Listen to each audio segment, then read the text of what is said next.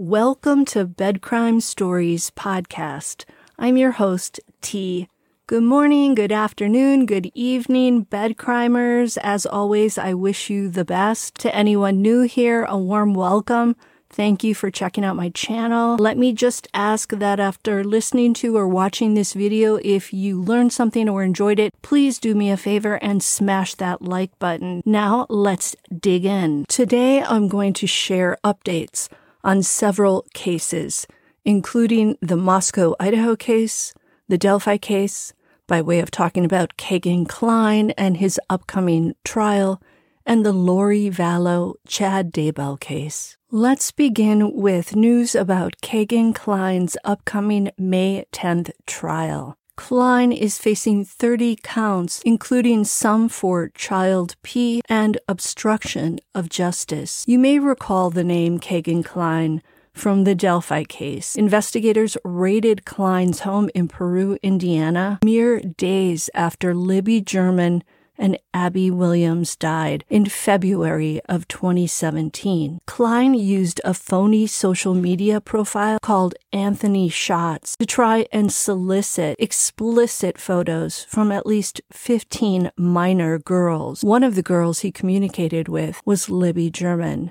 and Kline actually was messaging with her on the day she died. The prosecution has just unveiled its list of potential witnesses for Kegan's upcoming May 10th trial. Note that this witness list is not final, so more people may be called to testify, and some of the people on the list might not actually be called to the stand. Several law enforcement investigators are on the list. There's also a reporter, Kegan Kline's father, Tony, 2 former friends, an alleged victim, and an Alaska state trooper whose photos investigators said Kline used to create his fake social media persona of Anthony Shots. It's thanks to the many social media messages Kegan Kline sent via the Anthony Shots account that investigators discovered his stash of child P. Barbara McDonald, a reporter from CNN and Headline News, did an interview with Kegan Kline inside the Miami County Jail in Indiana in December of 2021, 16 months after he was arrested. In that interview,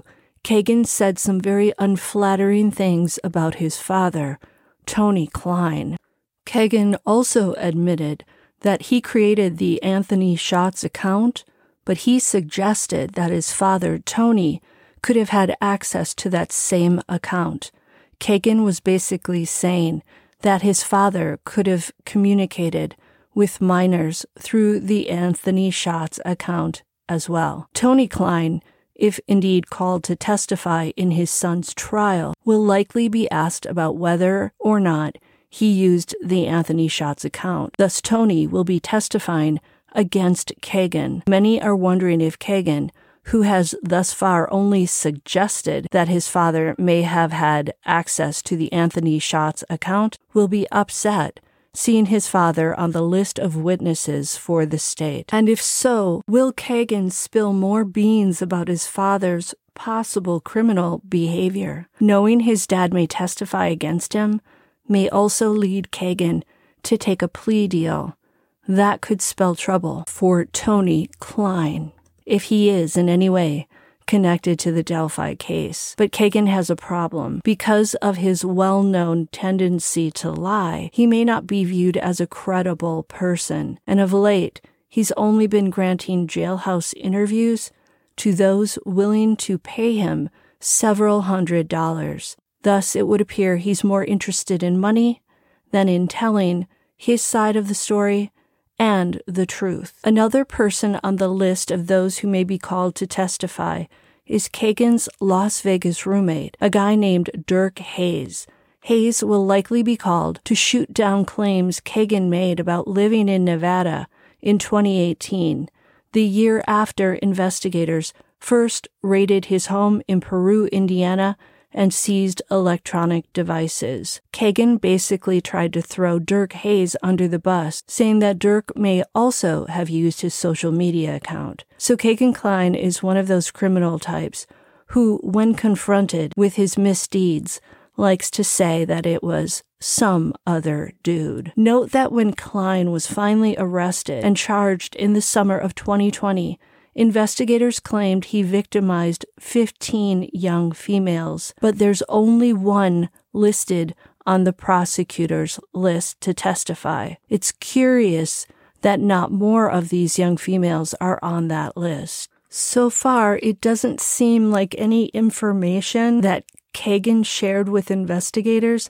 has played a role in assisting detectives investigating the Delphi case. But Carroll County Prosecutor Nicholas McLeland and Indiana State Police Superintendent Doug Carter have said that Delphi suspect Richard Allen may not have acted alone. Many believe that if Kegan Kline is thinking about a guilty plea for reduced charges, his only hope might be to supply information to Delphi detectives that helps move the Delphi case forward. The hosts of the Blank Sheet, I can't say that word, it starts with an M and ends with an R, also said this about the Delphi case and its investigators, and I quote, "They believe that there may be other actors involved in the Delphi case. If they are thinking about Kegan Kline in relation to that still, that has not been sort of ruled out, and we imagine that any sort of deal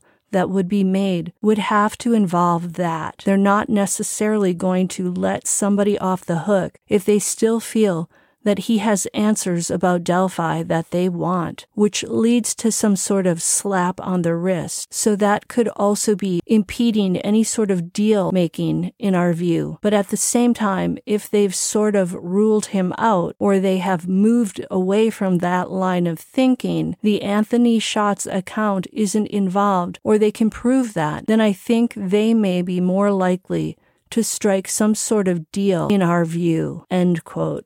The steepest penalty Kegan Kline faces for convictions on one count in Miami County is a maximum of 12 years. By the time he comes to trial, Kline will have waited 33 months behind bars. If he's convicted of multiple charges, he likely will face concurrent sentences with suspended time. Moving on to the Lori Vallow, Chad Daybell case. You may recall this crazy case in which so many people died, including Lori's 2 children, J.J. Vallow and Tylee Ryan. Lori Vallow Daybell and Chad Daybell are going to have separate trials after all. Lori did not want to waive her right to a speedy trial as Chad Daybell did. Thus, her trial will occur before Chad's, and it will take place next month, starting on April 3rd. The trial is expected to last 10 weeks. The trial will be live streamed to a room in the Madison County Courthouse for the public to watch. District Judge Steve Boyce issued an order governing courtroom conduct this week that lays out the rules for those attending the trial and what people can expect if they show up at the courthouse. The public can also attend the trial in person in the Ada County Courthouse, where an overflow room will be set up for additional seating. All spectators in Madison and Ada counties will have to follow the courtroom orders, including the following rules. 1. Everyone will be screened through security. 2. Handbags, backpacks, and other items are subject to inspection. Cell phones and other electronic devices must be off or in silent mode. They cannot record, photograph, or transmit sounds, images, or video from the courtroom. 4. Seating is provided on a first-come basis through an online reservation system. Reservations can be made the business day before each trial date. 5. Attendees may not wear buttons or items that display messages of any kind. 6. The overflow rooms are being offered only for the portions of the jury trial that are public, subject to the technological needs and possible periodic interruptions due to technological issues. Note that I cannot use the M word in this video, so I'm going to say blank for it instead, and I'm pretty sure you'll understand what I mean as we continue. Lori Vallow Daybell is charged with multiple counts of first-degree blank and conspiracy to commit blank for the deaths of 7-year-old Joshua J.J. Vallow and 16-year-old Tylee Ryan. Lori has also been charged in connection to the death of Chad Daybell's previous wife, Tammy. Vallow Daybell has also been accused of conspiracy in the Arizona death of her estranged husband, Charles Vallow. Lori has pleaded not guilty to all charges. Her attorneys have also asked an Idaho judge to dismiss the death penalty ahead of her trial. They are arguing that Lori is mentally ill and thus should not be facing this ultimate punishment. We will have to wait and see. Moving on to the case out of Moscow, Idaho. Brian Kohberger, the suspect in the deaths of University of Idaho students Kaylee Gonsalves, Xana Kernodle, Ethan Chapin, and Madison Mogan, now has a second death penalty certified lawyer. This hints to the defense considering it a very high probability that the state will seek the death penalty. Michael McAuliffe, a former federal prosecutor and elected state attorney, said this: "Other than expenses, no downside exists to appoint a second seasoned capital defense attorney. When the state seeks death, it changes the case in fundamental ways, including, among others, bifurcating guilt and punishment, a much longer time frame for trial preparation and trial, and enhanced discovery obligations." End quote. Niyama Ramini, an attorney and former federal prosecutor, told Newsweek that prosecutors will almost certainly seek the death penalty. There are multiple aggravating factors, including the 4 victims and the heinous and cruel nature of the crime. If you believe in the death penalty, this is a death penalty case, end quote. Having a second defense qualified attorney working on Kohberger's defense also protects against appellate issues if Kohberger's first public defender, Ann Taylor, is disqualified during the trial. Andrew Cherkosky, a criminal defense attorney and a former federal prosecutor, told News Nation that Idaho's administrative code requires death penalty cases to have at least 2 death-qualified defense attorneys. And that's all for today. I'm busy writing a 6th episode on the Dyatlov incident. If you haven't checked out that series, you need to. If you like a good bed crime story, I highly recommend it.